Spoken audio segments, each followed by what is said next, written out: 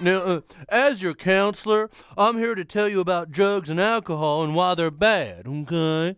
So, first of all, smoking's bad.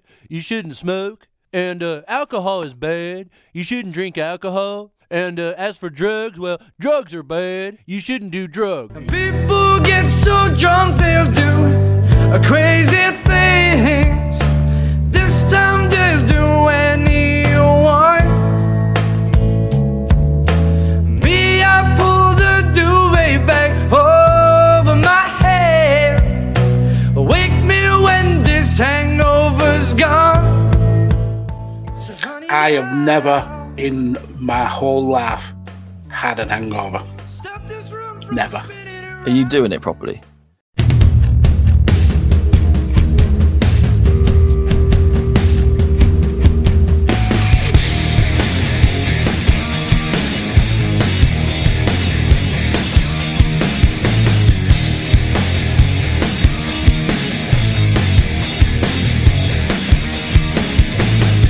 Don't you see the writing on the wall? You're in way over your head. You're gonna drown in the things that you said. Time has come and gone for words. 1,000 threats I've heard before. Words are cheap. Hello! How are we all doing? All right, mate. Hello. It's Monday night. That means it's time for Chain Wrestling Live. How is everybody?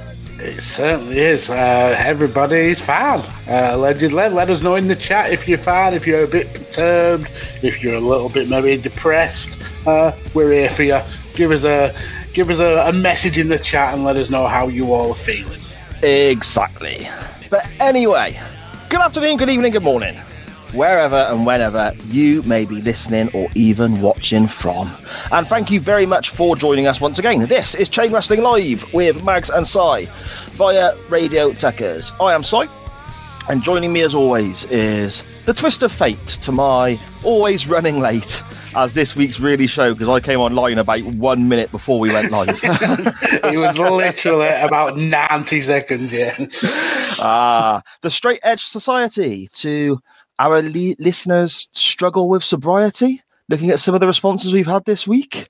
A podcaster that is 1/3 of the greatest week-by-week chronological look back on any wrestling brand, any time period available now or ever with a change in attitude, and you don't need any other format show for that. The podfather himself, Mr. Mags, how are we doing, my friend? After that introduction, I'm feeling brilliant. Good. And especially today, because today is a very important day for me in wrestling. It's the birthday of one of the greatest things that ever happened in the history of this great sport. I mean, she's definitely up there, but 22 years today, the most important debut happened in wrestling. Chris Jericho debuted on Raw, interrupting The Rock. It's a debut that for me can never be topped. Just the electricity in that atmosphere, the hints of knowing who it was, but not really knowing because the internet around that time was still a new thing, and basically you suspected it was Jericho, but you didn't really know until that music hit. And that Jericho flashed up on the screen. I'm actually getting real goose pimples over it. It means that much to me. It's something I watch regularly 5, 6, 7 times a year because it just is such a good introduction to the world of WWF for Chris Jericho. Yeah, and it's amazing. So, yeah, happy birthday, Jericho debut. Yeah, it was a great moment, wasn't it? Absolutely fantastic moment. I think it might get topped soon, though, when a certain Mr. Punk arrives in AEW. Oh, mate, I was talking to Charlie about that earlier today, because obviously she doesn't remember Punk first time round, and a lot of people, well, you said yourself, didn't you? You kind of checked out of wrestling at this time, so you don't have the same level of, I suppose, Punk love that potentially I do, because I lived through that whole time, and Punk was one of my favourites then. I was trying to explain it to Charlie. It's the same as if John Moxley, who's currently our favourite wrestler, just knocked it on the head. walked away. You didn't see him for like 7-8 years. But every now and again, you get rumors of him coming back to get you extra excited that never actually happened. Yeah. And then he turns up after like 7 or 8 years. And she grasped what I meant then, I think, but yeah.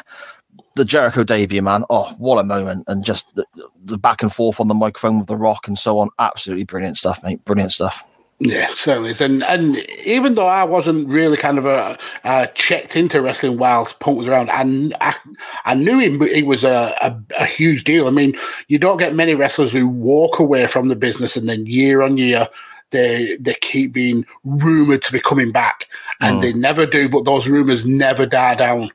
Every single year, it's still as bright and as fresh in people's minds. So for him to come back to wrestling is a huge deal. I totally understand that. And I can't wait to see what he does in AEW. Maybe I will get that kind of that secondary Punk love from seeing him there. I mean, he won't know about it because he's blocked me on Twitter. I have no idea why, because I have literally never been involved in a conversation about him on Twitter. But yeah, I hope this goes a long way to kind of revitalise wrestling and get it back to the cool period it was maybe 3, 4, 5 years ago. Yeah, exactly, mate. Exactly. So how's your week been, bud? You been up to anything good? Just doing the same old, living life, worrying about getting COVID, just doing the day-to-day grind. Had an interesting conversation on the Twitter about wrestling. Now we were talking about whether NXT is a failure in terms of what it was originally set out to do and what it's meant to be doing now.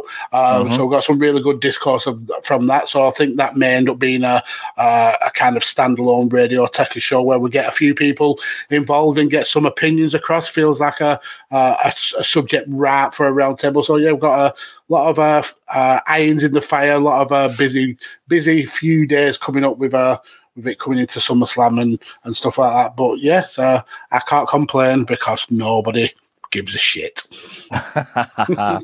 I've been kind of the same, I think, mate. Really been working on episodes of Waiting Room with our good buddy Benny, getting that all ready for its launch in a couple of weeks' time. Been speaking to people and recording shows ready for the I suppose the relaunch, the comeback or whatever of SJP Wrestling Podcast.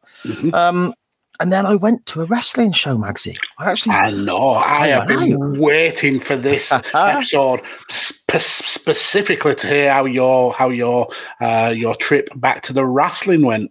No, it was good, man. It was good. It's a company we've never seen before. The guy who runs it was on SJP ages ago, and they did their first show. And if anyone remembers this episode, it basically was a real interesting discussion with somebody starting up a wrestling promotion, but the added difficulty of starting up a wrestling promotion in the middle of a global pandemic. It seemed like a crazy decision to make, but fair play, you got the show on, sorry. And this was their second show, or maybe third show they'd run. And me, the wife, and the youngest went along. It's in Evesham. The company's called EVM Wrestling. Okay. And there's a couple of faces on there that are familiar to myself and my wife and my two youngest daughters who go to Evolution Wrestling shows weekly or regularly. There's David Eaton, who's a regular guest on SJP. He was in the main event. A guy called Joshua Goodwin, who we really enjoyed but stepped away from wrestling for quite a while. This was his comeback match, I guess, come back on with a new gimmick and so on. It was good, mate. It was good. I mean, don't get me wrong, it was a bit rough around the edges. You could see it was only their second or third show. That's all. He's still, the guy running it, still very much learning his way. But it was just nice being able to sit down and actually go to a wrestling show, go out and sit ringside and watch the matches. It was a very small crowd, very small venue, but it was still being able to go and sit with my wife and my youngest daughter and watch wrestling. And it was just a lovely afternoon. Good. I'm really glad that not only it shows that there's still fresh companies out there willing to take a chance and bring us wrestling content, but I'm glad that you and the wife and the little one got a chance to actually go out and see some live wrestling again. It's a really cool thing to see. It's kind of a sign that we're getting back to normality. Yeah, exactly. And we're really looking forward to this coming weekend when Evolution Wrestling, that's like our home promotion, I guess. It runs literally down the road from us. It's their first proper show back this weekend that we're going along to as well. So I'm really looking forward to that in like our favourite venue that they run as well, a social club in Gloucester. Really looking forward to that. I also discovered that when certain buses turn up to pick me up and take me to work, I can't sit on the seats properly when I'm wearing my work trousers. Have you seen these posh buses, Max? The ones that have all like the screens and the I suppose it's like fake leather chairs, PVC chair, all this sort of stuff. It's like proper upmarket smart buses, right? Okay. I mean, I haven't been on a bus in about maybe 5 years. So unless buses have changed like fundamentally, I have no clue what you're talking about. Basically, they release an X amount of these buses. They're really, really they're sort of posher than the alternative, I guess. I mean, most buses in Gloucester, bus. Yeah, cheers. I don't want to say it. Sharon says it, so I don't have to. Yeah, but I've started a new job last couple of weeks, as you know, and I have to bus it out to where I'm working. And one of the downsides of the job is I've got to wear proper smart trousers, which annoys me because I normally live in shorts, but these seats and these buses, I go over a bump where I'm wearing these like proper smart trousers and I slide off. I just start disappearing. Even my fat ass and the weight pressing down, I just slide straight off. Every single time we go over a speed bump or go around a corner, I'm sliding back and forth on the seat. And it's ridiculous, mate. Does it not have a seatbelt? Nah. Should they have? I mean, I think legally they're meant to have a seatbelt. But yeah, I don't know what to suggest. Maybe get changed at work, take a secondary pair of pants. No, that seems like a lot of. I'll just slide about, mate. or stand up. Just stand up on the bus, mate. You don't get a dart player's figure like mine without spending a lot of time sitting down. Do you know what I mean? I am 100% behind that. There's some comments in the chat. Lots of love already. Sharon saying, "Hi, you handsome devils." I think she's pluralized that by accident, obviously. And then Dave, aka Harry, for you handsome beasts. Talking about the Jericho intro. God, that makes Sharon feel old. Jesus Christ, it does for me as well. 22 years, it's madness. It's madness. You say about feeling old. I mean, to be fair, my love, Sharon, you do turn 40 in a few weeks, so just want to say that. So if anyone tonight is willing to put Simon up because he may have to sleep on the bus if he carries on like this. I'll get no rest, mate. I'll just keep sliding from side to side, don't I?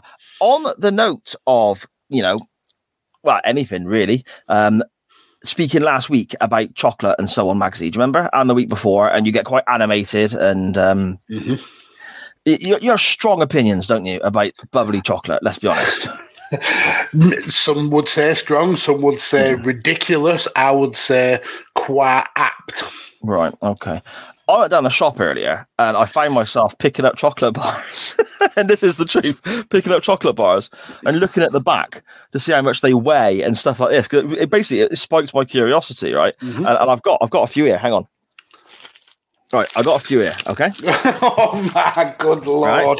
Now, I want to just draw everyone's attention to the price of these. They're all the same price, okay? Because Magsy reckons we're all getting robbed of chocolate by overpaying when the chocolate bar is half full of air, whether it's, a twirl or a whisper or something like that. These are all the same price in my local shop, okay? And yeah, this is sad, but it got to me that much, Magsy, when you're slagging off Mint Aeros that I got upset. All right. When you look at the weight of it all, okay, you got Galaxy there, the ordinary size Galaxy, right? Okay. 42 grams of chocolate that is, mate. Okay, says there. I don't know if you can see that on the back, can you? Yeah, there we go. 42 grams of chocolate there, right? You got a Kit. Oh, hello, I'm big. A Kit Kat, 40 grams. Don't know if you can make that out there, can you? To angle my light a bit better, maybe. Okay. So then we get to the ones that you say are bubbly, Magsy. and you're losing chocolate, right? Again, same price, the Whisper. Okay, it's Whisper Gold, granted, but half of it's bubbles, isn't it? Yeah. Well, no, there's a layer of caramel. Yeah, a weighter. Okay. Caramel. Let's not moving the goalposts now, are we? Like that, is it? Okay, right. Well, this one is a whopping 48 grams, mate. Yeah, I mean that's absolutely fine. Grams. But imagine if all those bubbles in it were filled with chocolate. That would be 80 grams. I should have got an ordinary Whisper to look at, shouldn't I? Never mind. I got a Twirl, and you said about that being all just full of air, and that's 43 grams. Yeah, and imagine if that air was filled with chocolate. It would be 75 grams. So yeah, I'm but right. The point is, no, you're not. Put me small again. I don't like this. Just for context for everybody, when I came onto the live show earlier, I was like literally 90 seconds before we went live. I finally got online. I couldn't remember my logins, how to get onto the system or anything. So I've got no control over anything. So I could mute him. Yeah, exactly. Pretend to be him, and in the audio release, I could make him say some horrific things. Man, he does edit it, so there is ways out for Simon. Yeah. But I mean, I can't see the chat, so it's up to Magsy to deal with that. I can't do any of the stuff he just did there, zooming in and out and what. But then I don't tend to anyway, because I don't really understand it, if I'm being honest. But yeah, you're saying that we're paying X amount of money. Yeah, I did, Charlie. Thank you. She was with me. Dad, just pick one. Yeah, stop it! You're embarrassing me. They're the same price, and you actually got more weight in the ones with air, so you're getting more for the same money. Right, because trapped air weighs grams. That's why. Bollocks. You're really grasping there, mate, ain't you? I am. You're really grasping. It still will annoy me. Sharon, Mags has left the building. No, I'm just one of my ridiculous opinions is being shot down. I am used to that. It happens on the daily. It still won't make me like chocolate with air in. Arrows can still get in the bin. Whispers can still get to fuck. I am never going to be a fan of those kinds of chocolates because they are ripping me off. I'd bite it and it'd be like... No, I've just shown you it's the same price. It'd be like chewing acid, chewing glass, because I know that all those little popping air bubbles could have been chocolate. And instead, it's fresh air, and that would annoy me. But fresh air that you're not paying extra for, you're getting the same... Oh, man. You need to give your head a wobble. So I've been married for many years, and the wife still can't make me give her head a wobble over arrows. So unfortunately, being harangued on social media over it will just make me more resolute. I'm going to change my Twitter handle to I hate arrows. Brilliant stuff. Okay. Maxie, I believe via the wonderful strength of your memory, we're going to go. That's a stretch. That is definitely going to be better than mine. It's going to be better than mine, and it is needed to go back via memory because the person that we're about to discuss has gone as far as to delete tweets and block us. But I think we've got a pimple dick, haven't we, this week? We certainly have. Pimple dick alert! Oh, a teeny weeny. So, Magsy, who is this loser? Bruce Banner, I believe, was the name he used on Twitter, wasn't it? That was his kind of handle name, but his actual was Dr. Doom 2600, I want to say. Right. Essentially, it all starts because of this guy right here, Mr. Bagshaw, under the guise of the Good Cop, Bad Cop wrestling podcast, causing trouble yet again. So what Graham tends to do, and hilarity usually ensues, he finds or he's passed these ridiculous or horrific kind of food takes, and he posted one that somebody sent to him saying that there's now a milk called pickle milk, which to me sounds like the worst thing ever in the history of the world. And it's not a nice colour either, is it? The bottle. It's not going to draw you in, is it? I mean, that's like the fact it's called Pilk. that really kind of like throws you off. The fact it's got 50% more salt than regular milk. I mean, more salt is a selling point. There's 13 grams of high quality pickles in every serving. It's actually making me feel nauseous from reading it. When you say more salt is a selling point, I don't think that applies to milk, does it? Well, according to Pilk, the makers of Pilk, that is a selling point. Okay. And luckily, there was actually no artificial growth hormones in the Pilk. So you're not going to grow a second head from it or an extra toe. So at least that's one good thing coming out of drinking pickle milk. Yes. So, as with Graham's threads on this, normally we get people either saying, "Yep, we'll try that," or "It's horrific." Nobody, that's disgusting, and that's what happened for the majority of the chat. And then we get to this little post right here. This tweet was deleted by the tweet author, and the tweet guy was this dude, Dr. Doom 2600. And I was blocked. Yeah. And I believe you was blocked, Simon, as well. And I believe everybody who was involved in the thread was blocked. And up to getting blocked from him, I hadn't actually even commented on the thread. I think I'd like maybe one of your posts or one of Take the Bumps posts about it, because it was hilarious. Just his kind of... He had an opinion on pickle milk like I have an opinion on Whispers. He was stoned. It was the shop it came from, wasn't it, that seemed to irritate him? Well, I think it more irritated him that he said he saw this picture before going around Reddit, and that Graham had used this picture to get a cheap laugh off. I think he mentioned the word clout. I mean, right? Oh yeah, because that's really important to us, isn't it? Yeah, I mean, who gets clout from pickle milk? Who absolutely not got a clue. There you go, chain wrestling right there, asking the important pressing questions. Who gets clout from pickle milk? Exactly. So he actually did say that they don't sell this at Wegmans. They don't sell this at Wegmans. So somebody here, look at that handsome fellow. This cretin started winding the poor bloke up. Poor Dr. Doom 2600 was dogpiled, and it was all started by this guy, this SJP word. So yeah, if you get a chance, block him because look how sarcastic his post was. Look at Good Bad Wrestle. It's not bloody Wegmans. For crying out loud, this is the single most important thing ever. It's not from Wegmans. But yeah, I don't even know what Wegmans is. Yeah, essentially this guy went off on Graham for stealing a photo from Reddit, which Graham actually didn't do. And he actually threatened to report Graham to Reddit because of the theft of this post. And then he went round and essentially blocked everybody who was involved in that thread, whether they commented, whether they liked, anything like that.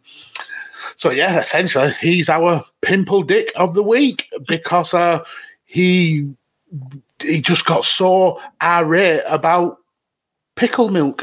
And it not being from a certain place or something. Yeah.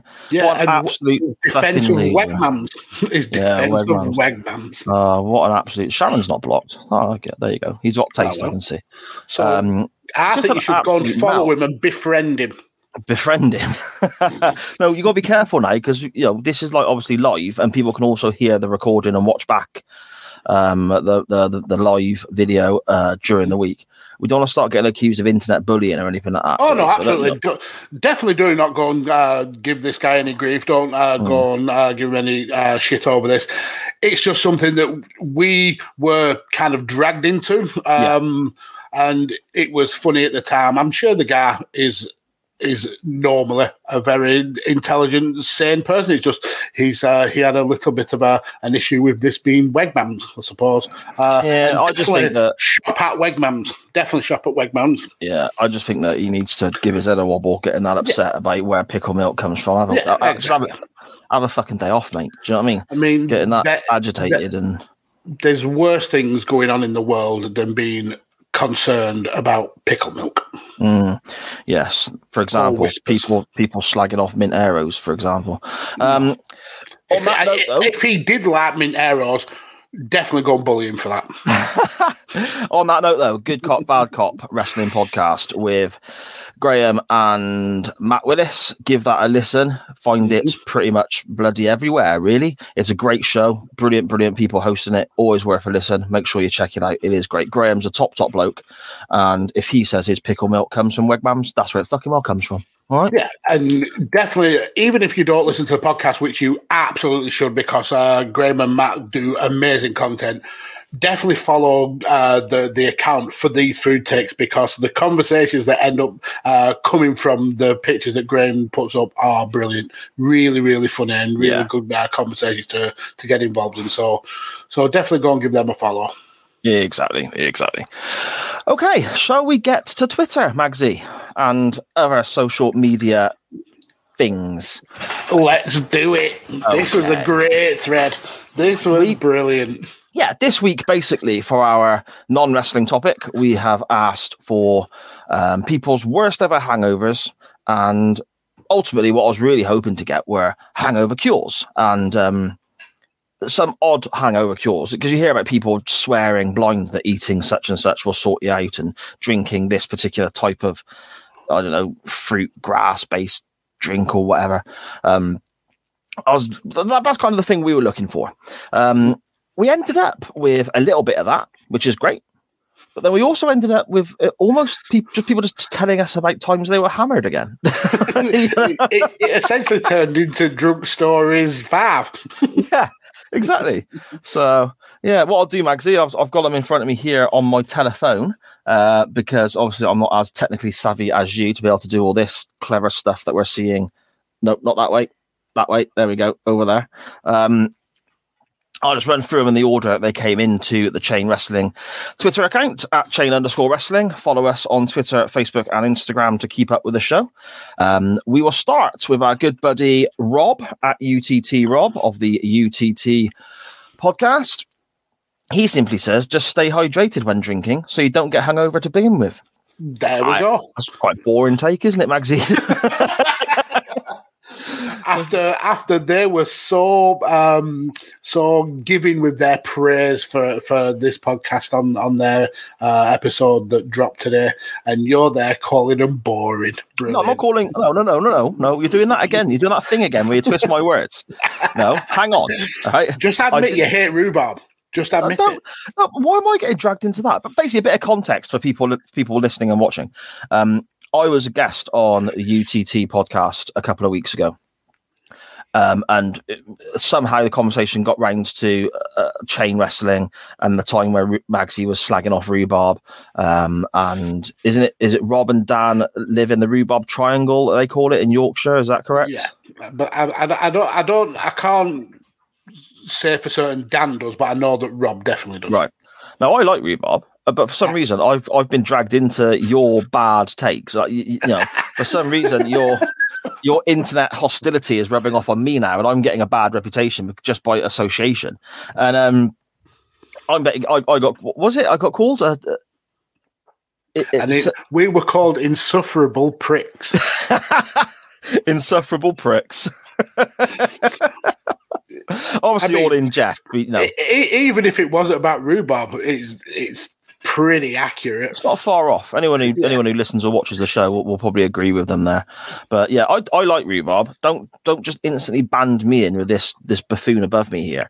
Okay, and I am happy to go out on that limb and say rhubarb is horrific, and anybody who eats it should be embarrassed. Well, I guess I'm embarrassed then. Ori at Ori the Draw on Twitter says, no cure, but a great story about the first time she really got drunk. So what we're saying here is it literally took 2 tweets for people.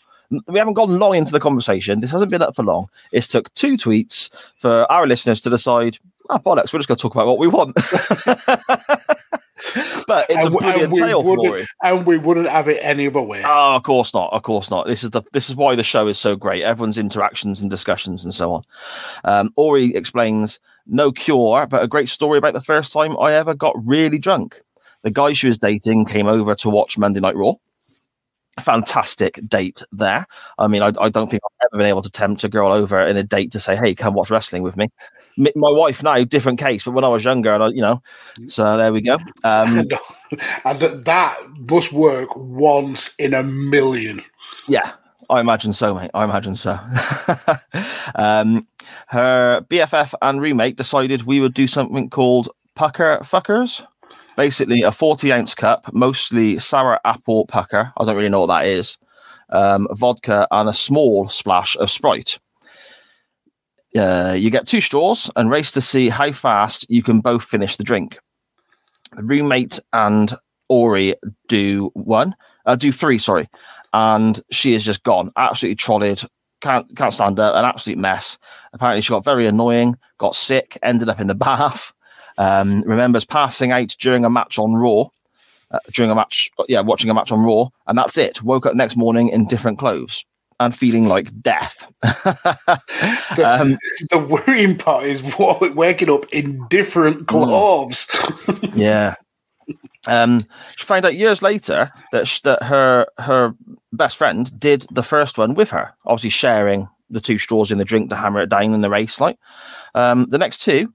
She just put her mouth around the straw and didn't actually drink any. So Ori was just smashing this whole thing on her own. And like I said, it's the first time she's got properly drunk. And looking at the contents of this drink, that's quite a substantial amount of alcohol to be chucking into your system for the first time you're having a proper session. So she never touched pucker or anything like that again. Again, I don't really know what pucker is. I'm going to assume it's like apple sours. Okay, right. That makes sense. Yeah, okay. Somebody we haven't heard of for a little bit, actually. I'm really glad to see this fella tweeted into the show. At the Appliance 180, William Kitchen, top bloke.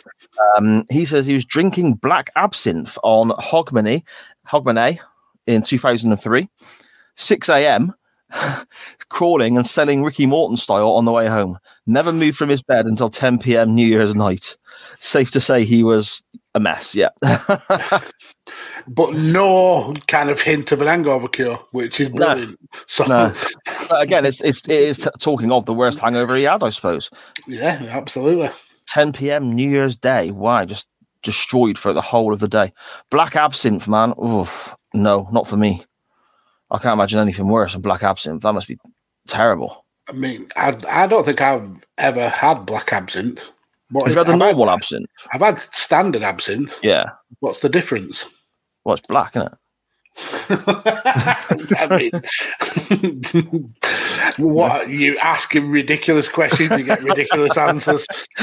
I don't know. A tweet here from Anya Bassett, my daughter, Anya Nicole _14 on Twitter. With her hangover brave cure. Tweet into a dad's podcast. I'm going to cover that in a second. Says my hangover cure. Anya says her hangover cure: crispy bacon sandwich with barbecue sauce, apple juice. I did get lucky, my love. Prawn cocktail discos, Mars chocolate bar. Don't worry, Mags, not Whisper Gold. She wrote. First of all, yeah, what a queen. Bacon sandwich and all that sort of stuff. I can get on board with all that. However, Anya, you're 17 years old. You shouldn't have drank enough at this stage in your life to know what your favourite hangover cure is, because that insinuates that you've had plenty of hangovers to work out different cures. And you're tweeting trial and error. Yeah, exactly. And you're tweeting your dad's podcast to say this. Think it through. Do you know what I mean? It's not like, when I was 17 and, slightly different scenario then, isn't it? Yeah, do as I say, not as I do. Yeah, exactly. You had a bit of a disagreement though, Max, didn't you? You said you liked the gist of what she was after, but you made a few changes. Yeah, I mean the crispy bacon sandwich standard. Yeah. Can't go wrong with that. I think it's something to do with the salt and the fat that helps with the feelings of a hangover. The apple juice is fine. I would have picked pineapple juice because it's a little bit more kind of sweeter and a little bit tangier. Prawn cocktail discos. I'm not a huge prawn cocktail fan. Discos are probably some of the worst crisps just because of how dry they are. So I would have picked Frisps, which I don't believe you knew what they actually were. No, I know what Frisps are. I just like can't. First of all, I was surprised when I heard you say you would pick Frisps over Discos. I was a bit like, oh, okay, really? But then you've just literally said Discos are the worst crisps ever. Well, maybe that's hyperbole, but then they're definitely not elite tier. Discos are brilliant. Salt and vinegar Discos, mate. Oh, fantastic stuff. Yeah, they're so dry. It's shaped. It's not real potato. It's like potato flakes then shaped. So they just are incredibly dry for me. Okay, I suppose. And then a pick of a Mars bar is fine, but I would have preferred a Snickers. That's all. But she did make great picks. Yes, despite the fact that, Anya, you're not old enough to be drinking yet. These are the best, though. They're Frisps. Okay. But they're like zigzaggy, aren't they? Yeah, they're ridged. Right, so does that not hold in air and make it make the weight and cost and so on? I mean, good point. Very good point. Are you not being robbed by the Frisps? And in fact, I'll get on to something else in a minute regarding crisps and air. But no, the ridges actually hold more flavour. There's more surface area for flavour. Now, so does that not work with the chocolate then? What's the surface area inside of a chocolate? It's fresh air. There's already chocolate there. Oh, we need to move on from this, mate. So anyway, I'm actually going to contradict myself now because one of my other favourite flavours or favourite styles of crisp is Roysters. I don't know if you've had them before. Usually they do like a steak flavour crisp, but they've actually got little pockets of air where they blow on it a little bit. So even though they have air in them, they're allowed, but chocolate bars are not allowed to have air in. See, just moving the goalposts again, ain't you? You know, just make it up as you go along. I do. I absolutely do. Dan Griffin at Dan Griffin 21 on Twitter. Let me have a little look here. Where are we? Oh, Dan came with an epic tale yet again. Yes, we love Dan. Just before you get to Dan, though, we've got some people in the chat. Benny says he thinks that the black absinthe is stronger than the normal one. Harry says discos are the shit. I think he accidentally put the in the middle of there. Andy from Bang Bang, welcome back, sir. I've just arrived and Mags is slagging off discos. And would you have it any other way? Absolutely. No, you wouldn't. Just on a mission to upset people, ain't you? All the time. Scottish Danny, I'm back and I'm better than ever. And Bang Bang, Andy again, size correct on the salt and vinegar ones. I like the flavour of salt and vinegar discos, but they are very dry. You need to have at least a drink with them. That's all. Okay. I would eat discos. Don't get me wrong. If someone said, here's a packet of discos, and go, I would eat them discos. You just misunderstood me, ain't you? Yeah, the discos are misunderstood. Discos, right, okay. Dan Griffin says, my 21st birthday at uni, I ended up passed out at a friend's flat, walked home the next day and got in an argument with a lady over the state of me. Got home, realised I had walked 15 minutes home through a crowded city centre with a green cock drawn on my cheek. Amazing. Had a uni placement interview that day. Couldn't get all the green off, so went to an interview with a big green permanent marker cock smudge face on his face. Ended up getting placement working at a constabulary. Okay. Brilliant. He also says that at 17, 18, he used to go and watch his younger brother play rugby every Sunday. He garnered infamy as he'd always turn up severely hungover at away games and find somewhere to puke before getting a pint after the match or at halftime. Okay. And then the best one was he went on an all-day session at wrestling that resulted in a hangover so bad he almost passed out on the walk to the shop. And he watched the entire season of Swamp Thing to force himself to stay awake because he was convinced that going to sleep meant he would die. Yes, Brilliant. exactly. And a stupid hangover here. Lovely with a drop of Benedictine. What's that? Benedictine. It's the worst drink that's ever been invented. It tastes like petrol. Okay. And it's there's a pub in Burnley called the Miners Club, and they sell 90% of the world's supply of Benedictine, and it's horrific. It's absolutely disgusting. So it's definitely not good with a bag of discos. Stupid hangover cure from Dan Griffin. He says one of the most stupid ones comes from a colleague of his who insists on cooking plain noodles, microwaving a tin of garden peas, combining the two and smothering it in cheese. She reckons that works.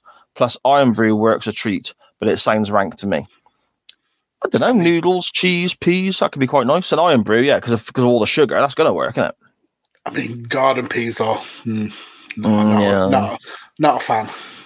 No. Mushy peas? I mean, not mixed with noodles. I mean, No, I suppose.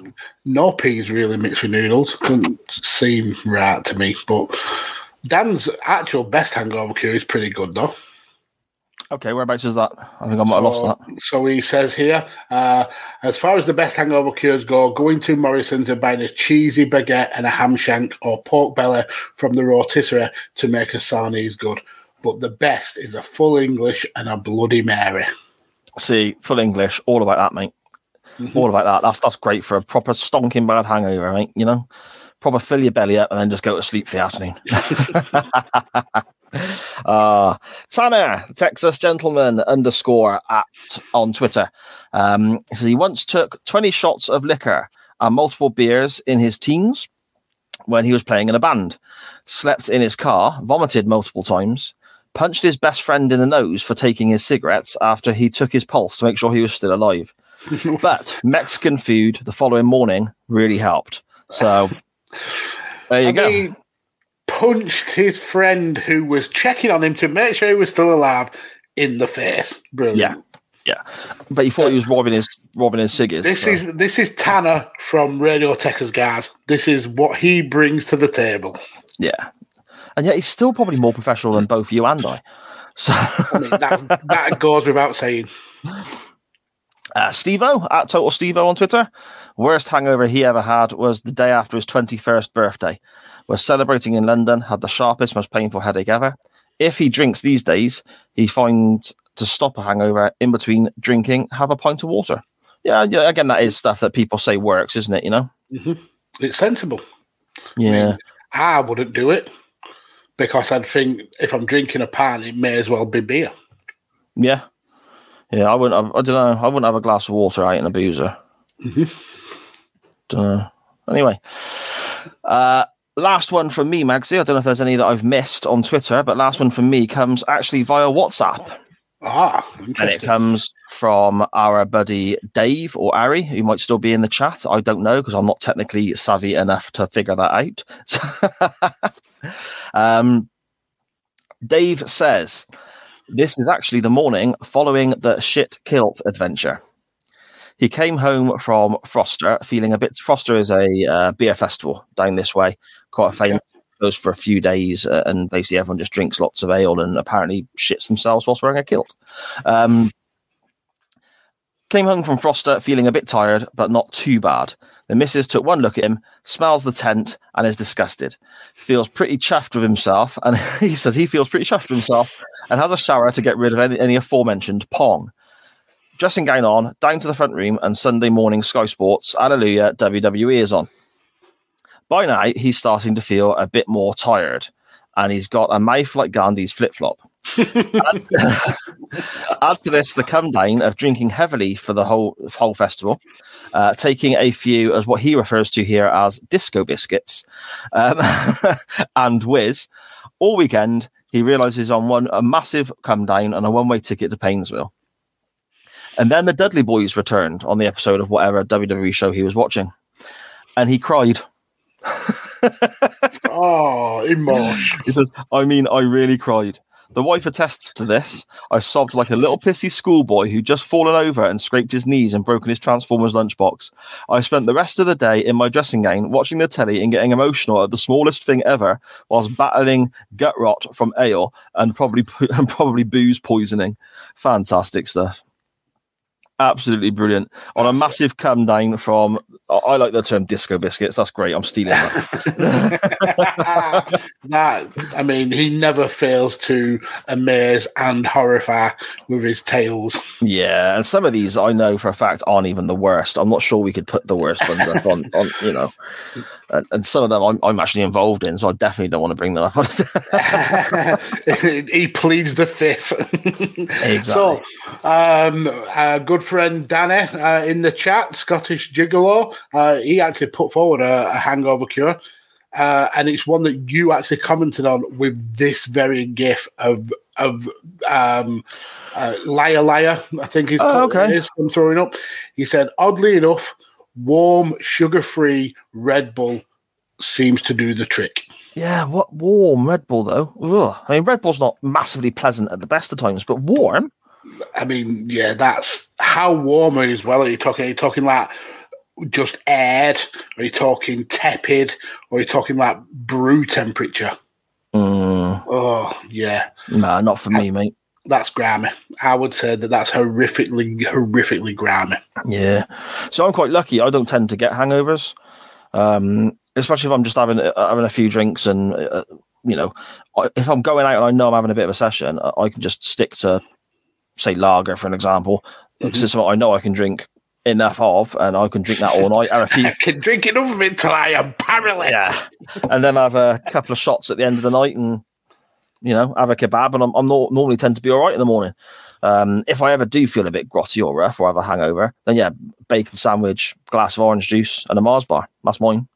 Okay. I mean, you're probably going to hate me more than you do with the Whisper Goldgate and Aerogate. I don't think that's possible, mate. Well, we'll see. I have never in my whole life had an hangover. Never. Are you doing it properly?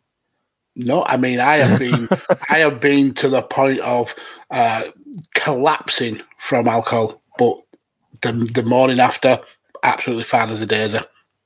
Never tired, never sickly, never have a headache. Yep, never ever once in all my years ever had a hangover. Unreal, man. And it's because I don't eat fucking Whispers. Is that right? Yeah, that's the evil side. That's the straw man argument. Yeah. Okay. I think the worst hangover I can really remember was going out with the football lads when I was much younger. I used to play footy with some guys who were considerably older than me, and I was underage. And I used to go out drinking. They'd sit me in the corner and they'd buy my booze for me and stuff like that, you know. And you used to be able to buy Diamond White cider, but in glass bottles, like it was a bottle of Budweiser over the bar at certain pubs. And they kept buying. Understood why. It's a terrible drink. But they were buying me this, and of course I wanted to fit in with these older lads who, you know, the bigger boys who were like, I thought was super cool. Yeah, that's it. So I was drinking this, and I was so ill. I remember that night throwing up in the call box whilst I was ringing my mum to say I was going to be back late, because before mobile phones, you know. I got home, went to bed, and I woke up. I don't know, it must have been 12 hours, 14 hours later, in exactly the same position I went to bed in. Exactly. I hadn't moved. And then when I did get up, there was a perfect silhouette of me in sweat, just on the bed, where I was just pouring.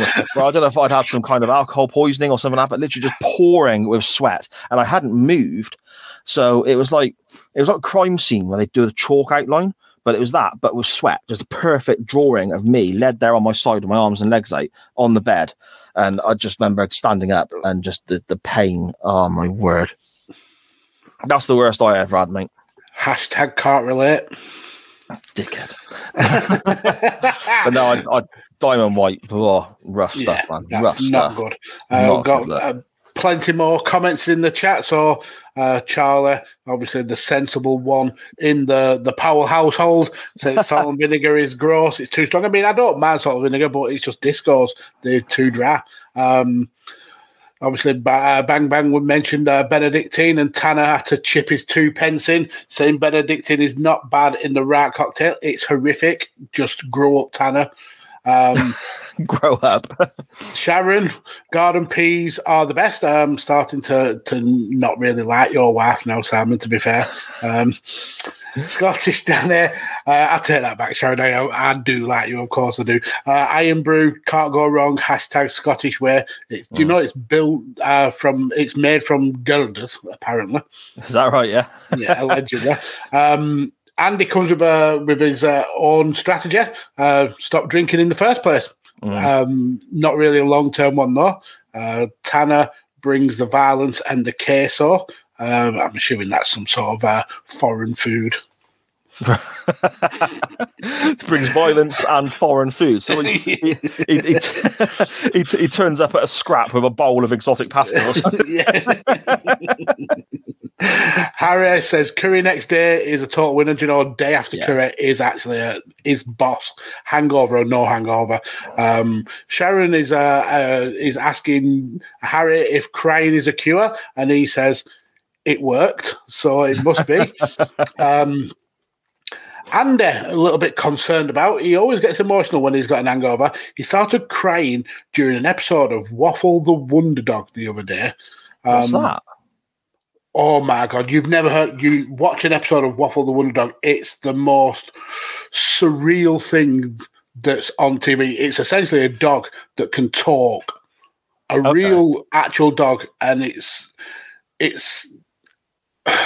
so hard to explain, but basically this dog gets into different kind of issues and problems with every episode. He's a naughty little dog.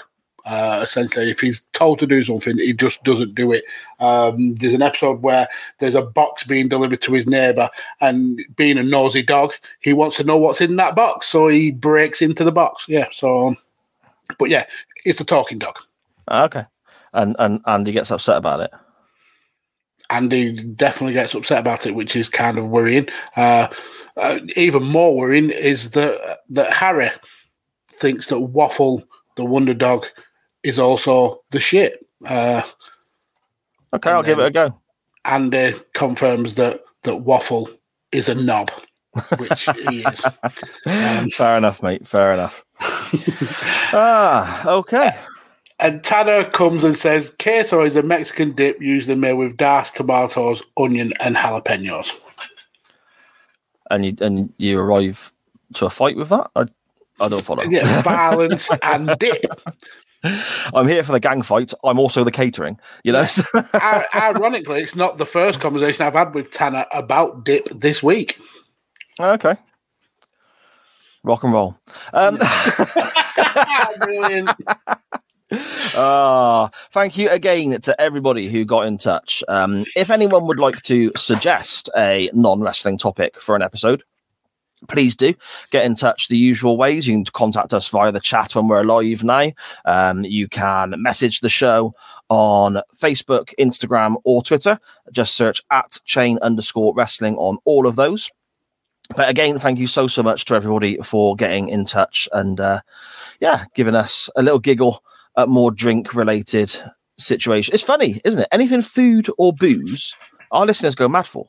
Yeah. We know our audience, Magsy, don't we? We do. we appeal to the lowest common denominator, and It's absolutely amazing. Exactly. So again, if you want to suggest a non-wrestling topic, by all means, anything goes. Drop us a message, let us know @chain_wrestling. But now I suppose it's the time of the show where we actually talk some wrestling, Mags, don't we? Because we are a wrestling podcast. Allegedly.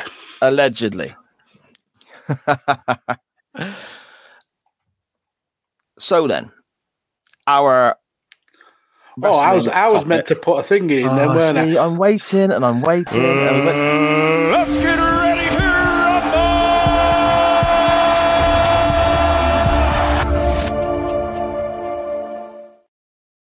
I was thrown off. just sat there drinking out your big mug and got yourself confused, didn't you? Distracted by your drink. And just to make it up to everybody, because I know it's the highlight of the show, I'm going to run it again. Let's get ready to rumble!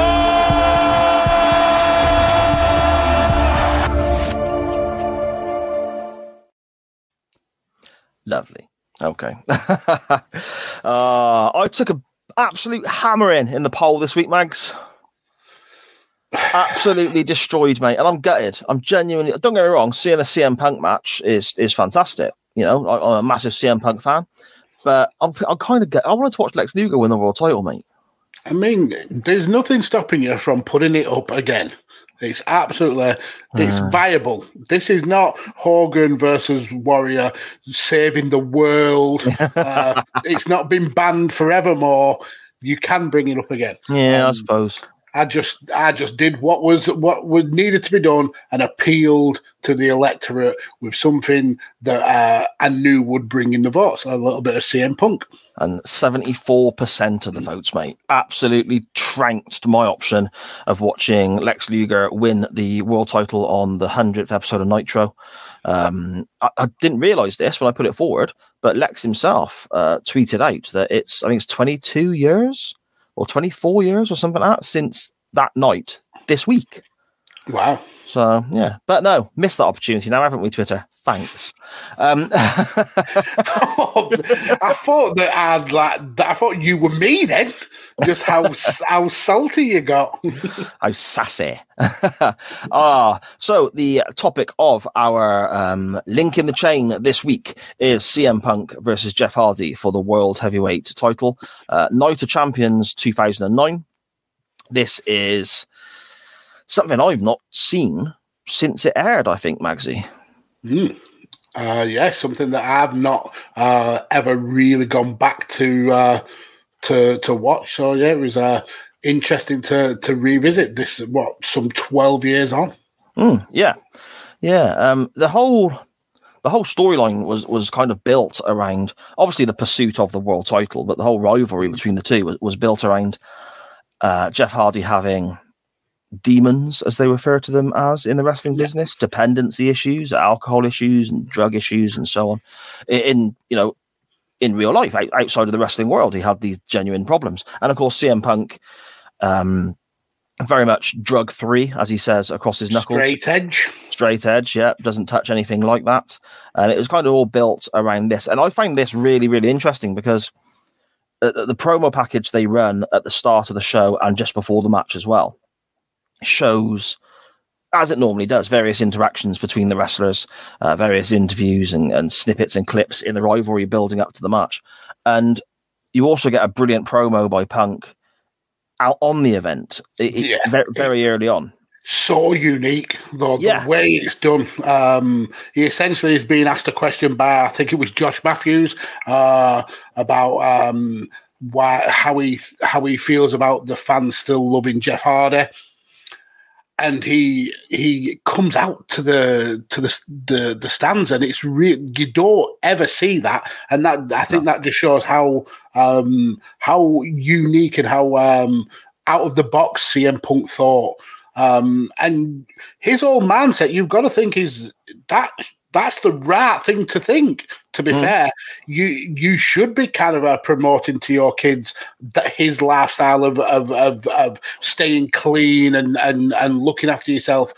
But there's always this kind of mentality with people that you kind of root for the underdog. You root for the person who's had those kind of battle scars or had those issues, and you want them to be better.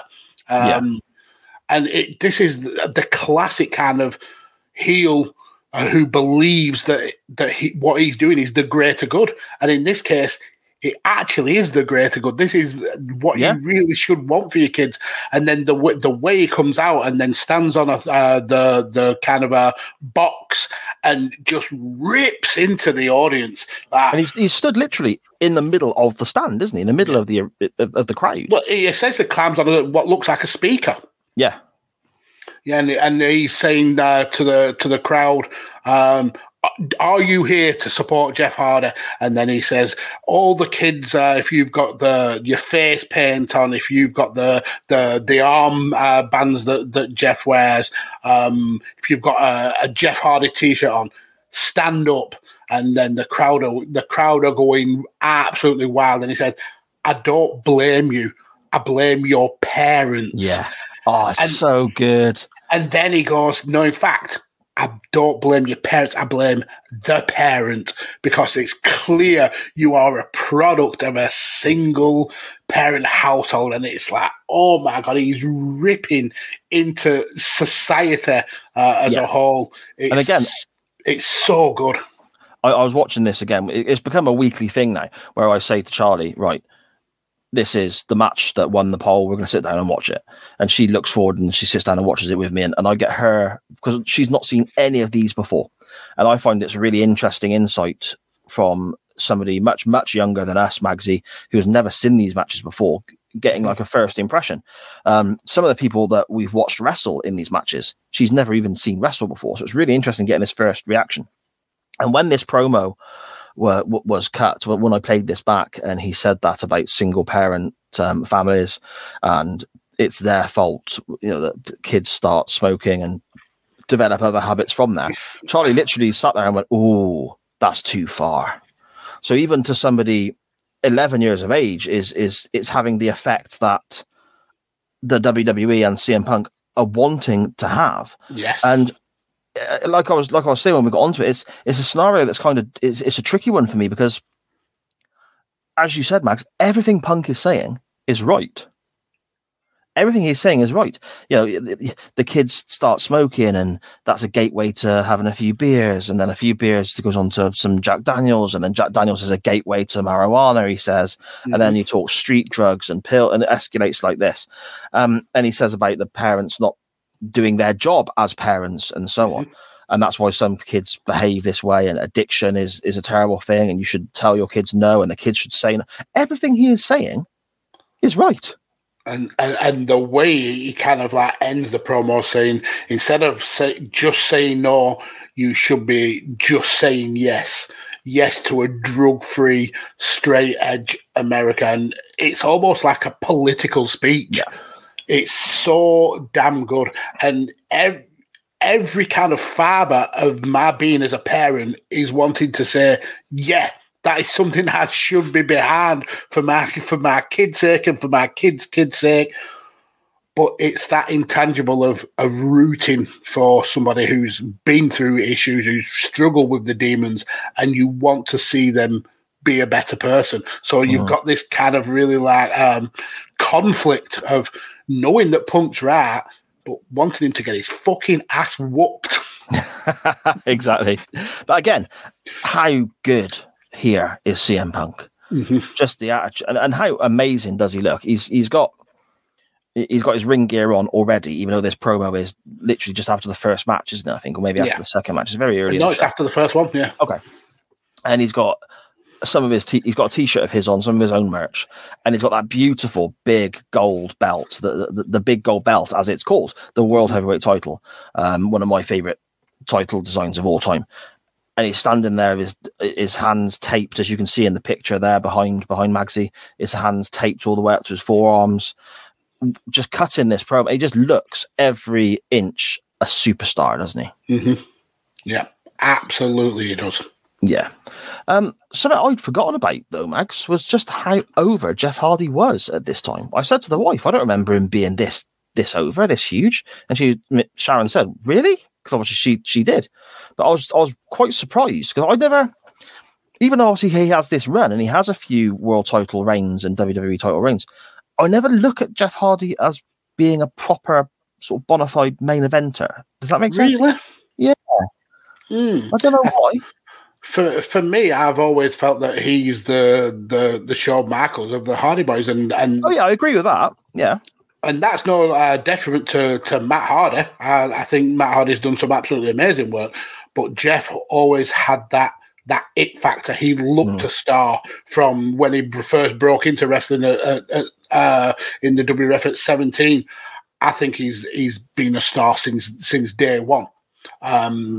So yeah, I've always kind of seen him being that kind of person who would break through, and I can see Vince loving him as well, because of just how charismatic he is. I mean, he's the kind of person who he walks into a room and he's the center of attention without opening his mouth. So I can totally understand why the crowd was so in Jeff Hardy's corner. It was the crowd again. We've seen this for a few weeks in a row now. The crowd were hot. This was a massive kind of pop from the crowd for Jeff Hardy. I've always thought of him as being a huge star. Okay. I mean, don't get me wrong. I like Jeff Hardy. He's always entertained me, but I just never see him as being that. I place Punk a level above him. Do you know what I mean? Yeah, I understand that. Yeah, I totally get that mindset, and maybe that's because Jeff's had issues with his demons, and he's had to take time away. He's had time away in other companies, so maybe it's kind of been a WWE fan for the main part, that when you see him go away and not be there week in, week out, it kind of falls in your estimation, maybe. Yeah, potentially, I suppose. But then I watched TNA every week when he turned up there.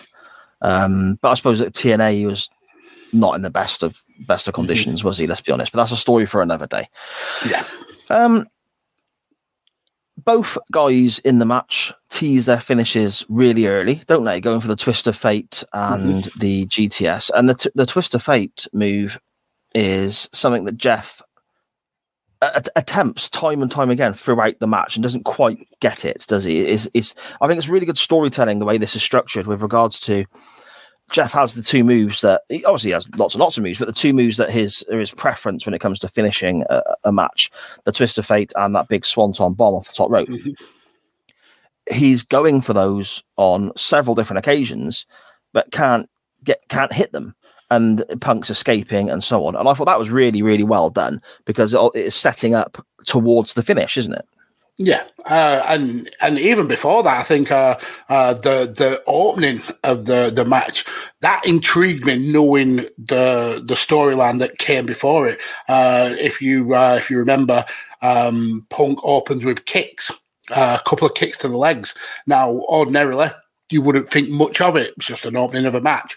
But you go back to how Punk retained the title at the last pay-per-view. It was by disqualification, by kicks. So it's those kind of little subtleties.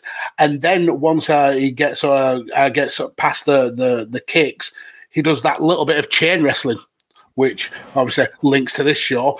But it also kind of it shows Jeff that Punk doesn't see him as being on the same level. Yeah. And the camera focusing on him, focusing right on Punk's face, and Punk shouting at Jeff, "What are you going to do? What can you do to me?" And it's really kind of Punk not having any respect whatsoever for Jeff Hardy, that he's kind of disgusted that he even has to share the ring with somebody of Jeff's ilk.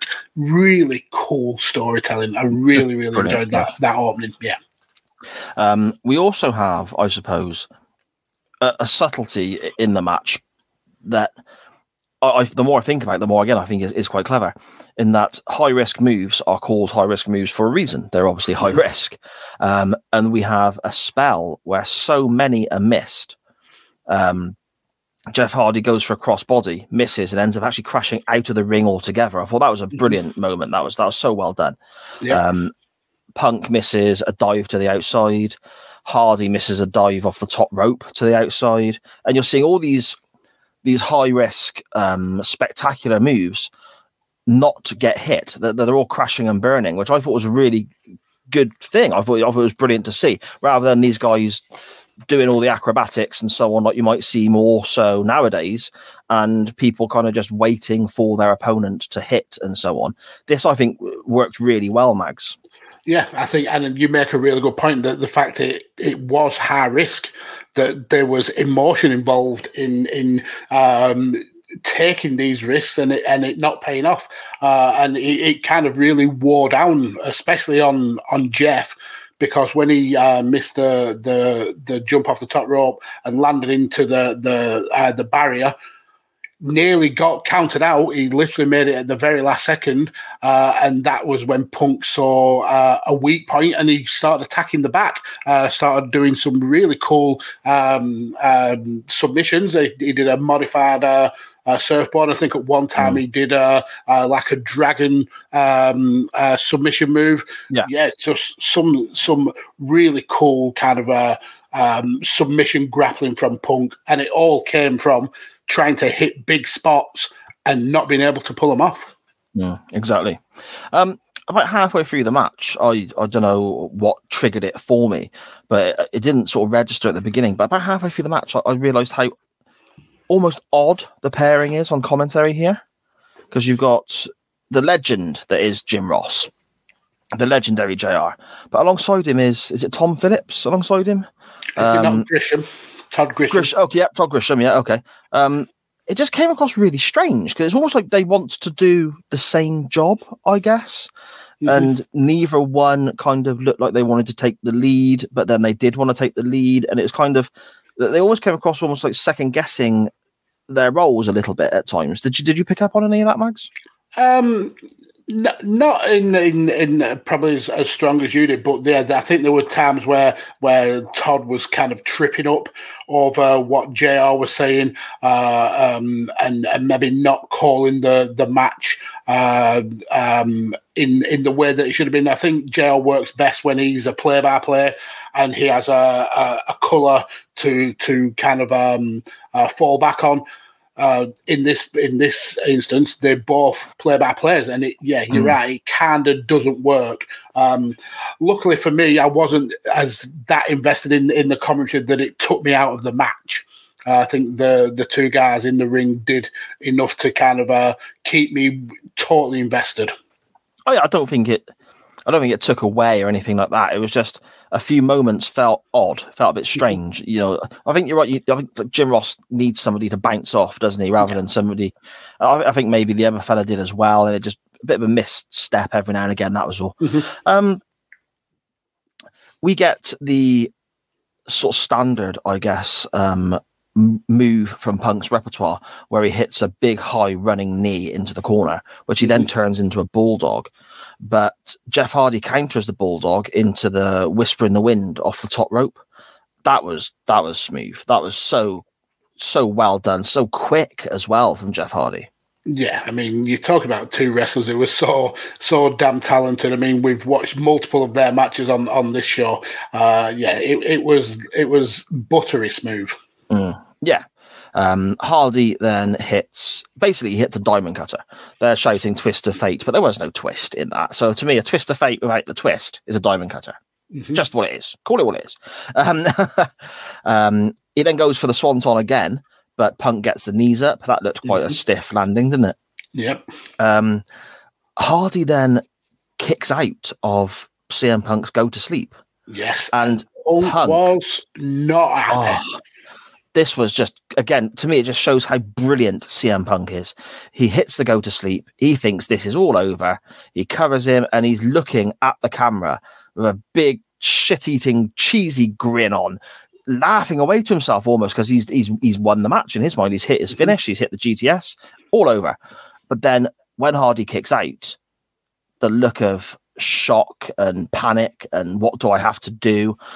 Just that difference from the one facial to the other really added to the storytelling. I think he went into panic mode because he didn't get the first pin, went to get another pin, got a kick out at the last second again, went for it a third time, and he was like, how am I not beating this guy? How is he not staying down? And that's when he essentially tries to take his ball and go home.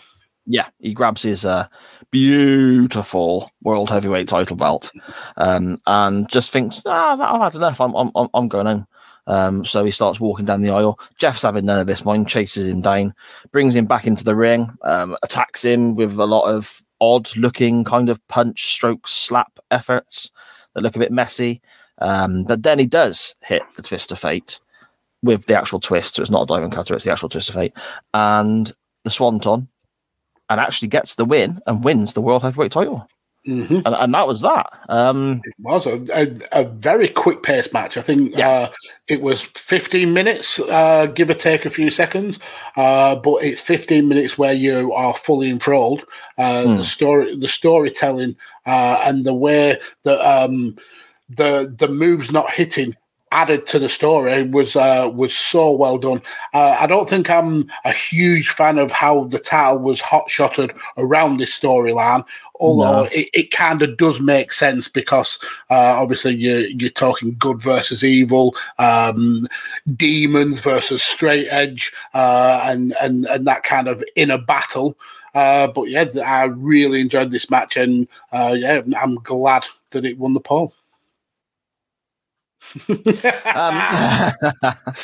Wow, salty. Yes, I am indeed. I think Punk wins it back in the next pay-per-view, doesn't he? Which is SummerSlam. I think it's the next pay-per-view after this. He wins it back in a ladder match or a TLC match, maybe.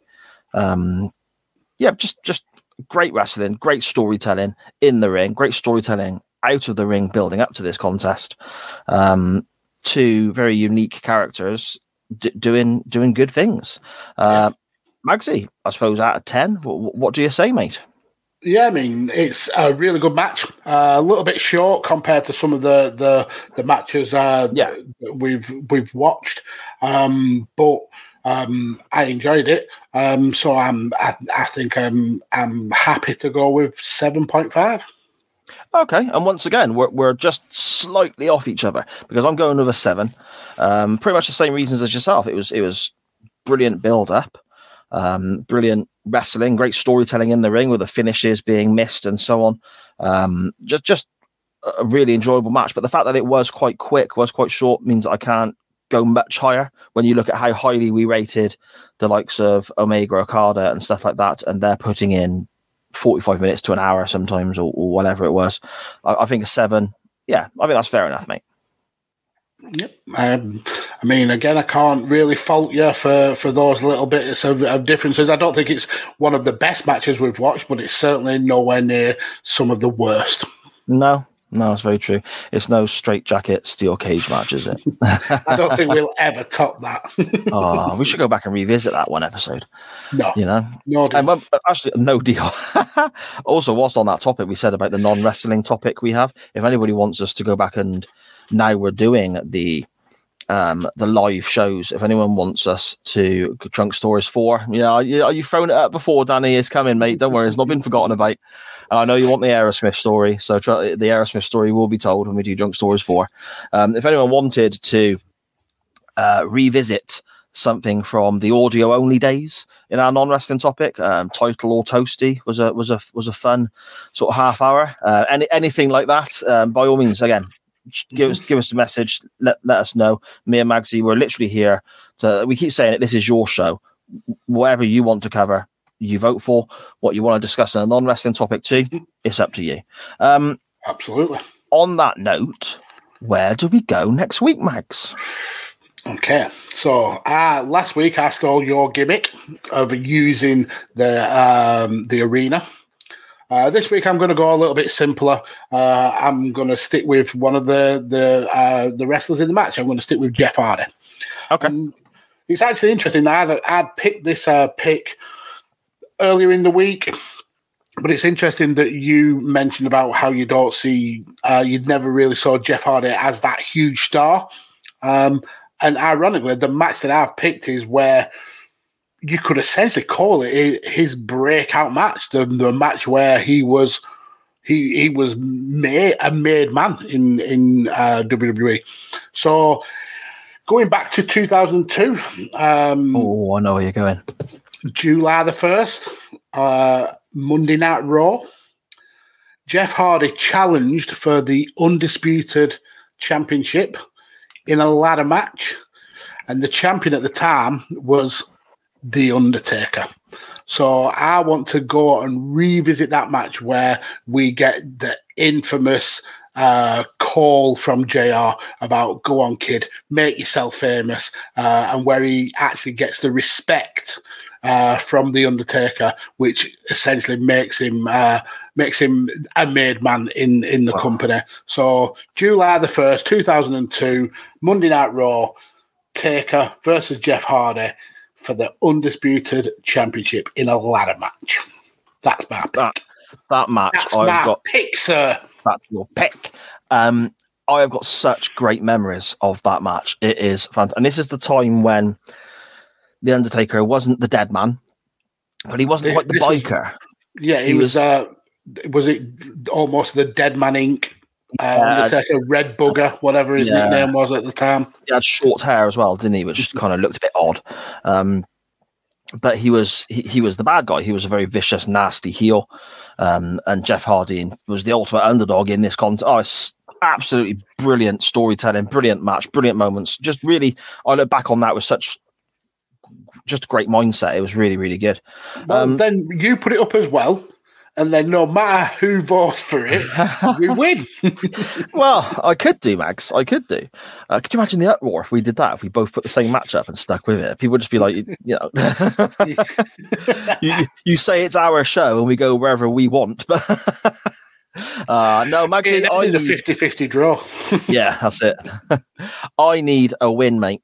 I need a win. I'm 4 or 5 shows down in total. I think, is it like 5 beyond now? I don't keep track. I just know I'm winning. That's all I care about. Dickhead. That's the old WCW mindset in me, isn't it? Eh? Number 2 always having digs at number 1. Do you know what I mean? 83 weeks. 83 polls. I need a win. I need a win. And I had so many options, especially when we had CM Punk. I had so many thoughts. Oh, we can go there, we can go there, you go back to Ring of Honor with Punk again. So many choices. But then I thought, no, I want to watch a really bloody good wrestling match, a really top-notch, top-class, really good wrestling match, and one that I know everybody who I've interacted with on Twitter loves as well. So what I'm going to do is, there's actually kind of 2 links with this. One is the match before the main event on this match is for the Intercontinental title. The match I'm going to is for the Intercontinental title. So there's one link. You can go down that road.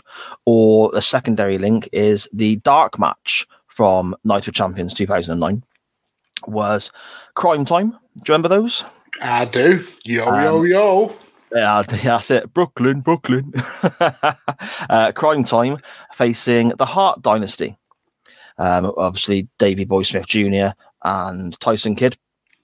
So you've got the link of the Intercontinental title, you've got the link of the Hart Dynasty, Davey Boy Smith Jr. is on this card and so on. So I'm going to put out the big guns, Magsy. I'm going to go to Wembley, 1992, and have a look at the British Bulldog versus Bret the Hitman Hart for the Intercontinental Championship. Oh, that's where I want to go. You absolute snake. I'll vote for Sam. Seriously. I mean, as much as I want to win polls, I'm very competitive like that. Any reason to go back and watch that match, I am happy to do so. But really vote for me. Oh, there we go. Okay, so those are your options on the poll. We have a ladder match from the July 1st, 2002, wasn't it, Mags? 2002 episode of Raw. Yep. Yeah, episode of Raw. A ladder match between Jeff Hardy and The Undertaker for the undisputed WWE Championship. A brilliant match. So many great memories there. Or we have Bret the Hitman Hart versus the British Bulldog from SummerSlam 1992 in Wembley Stadium for the Intercontinental Championship. The poll, as always, will be on the show's Twitter at @chain_wrestling there. If you don't have a Twitter, just set one up. Just use it to vote for us. You don't need to do anything else with it. Do you know what I mean? Just follow us. We're all right with that. But you can also find the show on Facebook and Instagram at @chain_wrestling as well. And as we've said all the way through the show, this is your show. So anything you want us to do, cover, look at, discuss, let us know. Don't wait for us to suggest the topics. Put anything forward. We're more than willing to happen. As the kids say, my DMs are open, I believe is the term, Max, isn't it? Is that right? It feels so wrong when middle-aged blokes with beards are trying to be cool with the kids. Yeah, it's not good. It's not good. But there you go. Maxi, where can people find you online, my friend? So you can find me there on Twitter at PodfatherMags, where I'm involved in way too many podcasts for any one human being. But I'm here all over the network here at Techers doing football, wrestling, MMA, and you can also find me on other networks as well, where I have a show with Tanner and Ori called A Change in Attitude, and we're really proud of that show. It's really doing great numbers, so definitely come and check that out. But yeah, follow me on Twitter at PodfatherMax. Yep. It's funny you pointing at your name then as well, doing this, pointing down, I'm here sort of thing. Because obviously that doesn't work on the audio podcast. And we ran a poll or a vote the other day saying, how do people consume chain wrestling? And what I found really interesting was most people watched the live show, but then the same number of votes came in for the actual audio podcast recording as well. So that's great to know that even though we're doing a live show now, that we've still got our audience from our sort of audio only time as well. So that's great. But anyway, people can listen or watch. It's always appreciated. That was a conversation that we had way before we started going live with the show. We always wanted to keep that audio version for the audience, because essentially, as Simon keeps reiterating, this show is for you, and we built up a following from the audio, and we didn't want to kind of abandon them at all. So this hopefully is the best of both worlds, and people can, if they want to see our beautiful faces, they can do. If they're horrified by two middle-aged men talking about wrestling in person, you can listen to the audio and pretend that we're young. Yeah, that's it. With our youthful tones. Okay, one last time. The poll for this week's show, next week's show, sorry. You have the July 1st, 2002 ladder match, Undertaker versus Jeff Hardy for the undisputed WWE title on Monday Night Raw. Or you have Bret the Hitman Hart defending the Intercontinental Championship against the British Bulldog from SummerSlam 92. Magsy, it's been brilliant talking to you again, my friend. Everybody chuck the show a follow on Twitter, Facebook, Instagram, all those wonderful places at @chain_wrestling. You can find me at SJP Words. I'm off now to watch Lex Luger win the world title with a nice glass of pilk. Magsy, I will speak to you next week, my friend. Bloody pilk.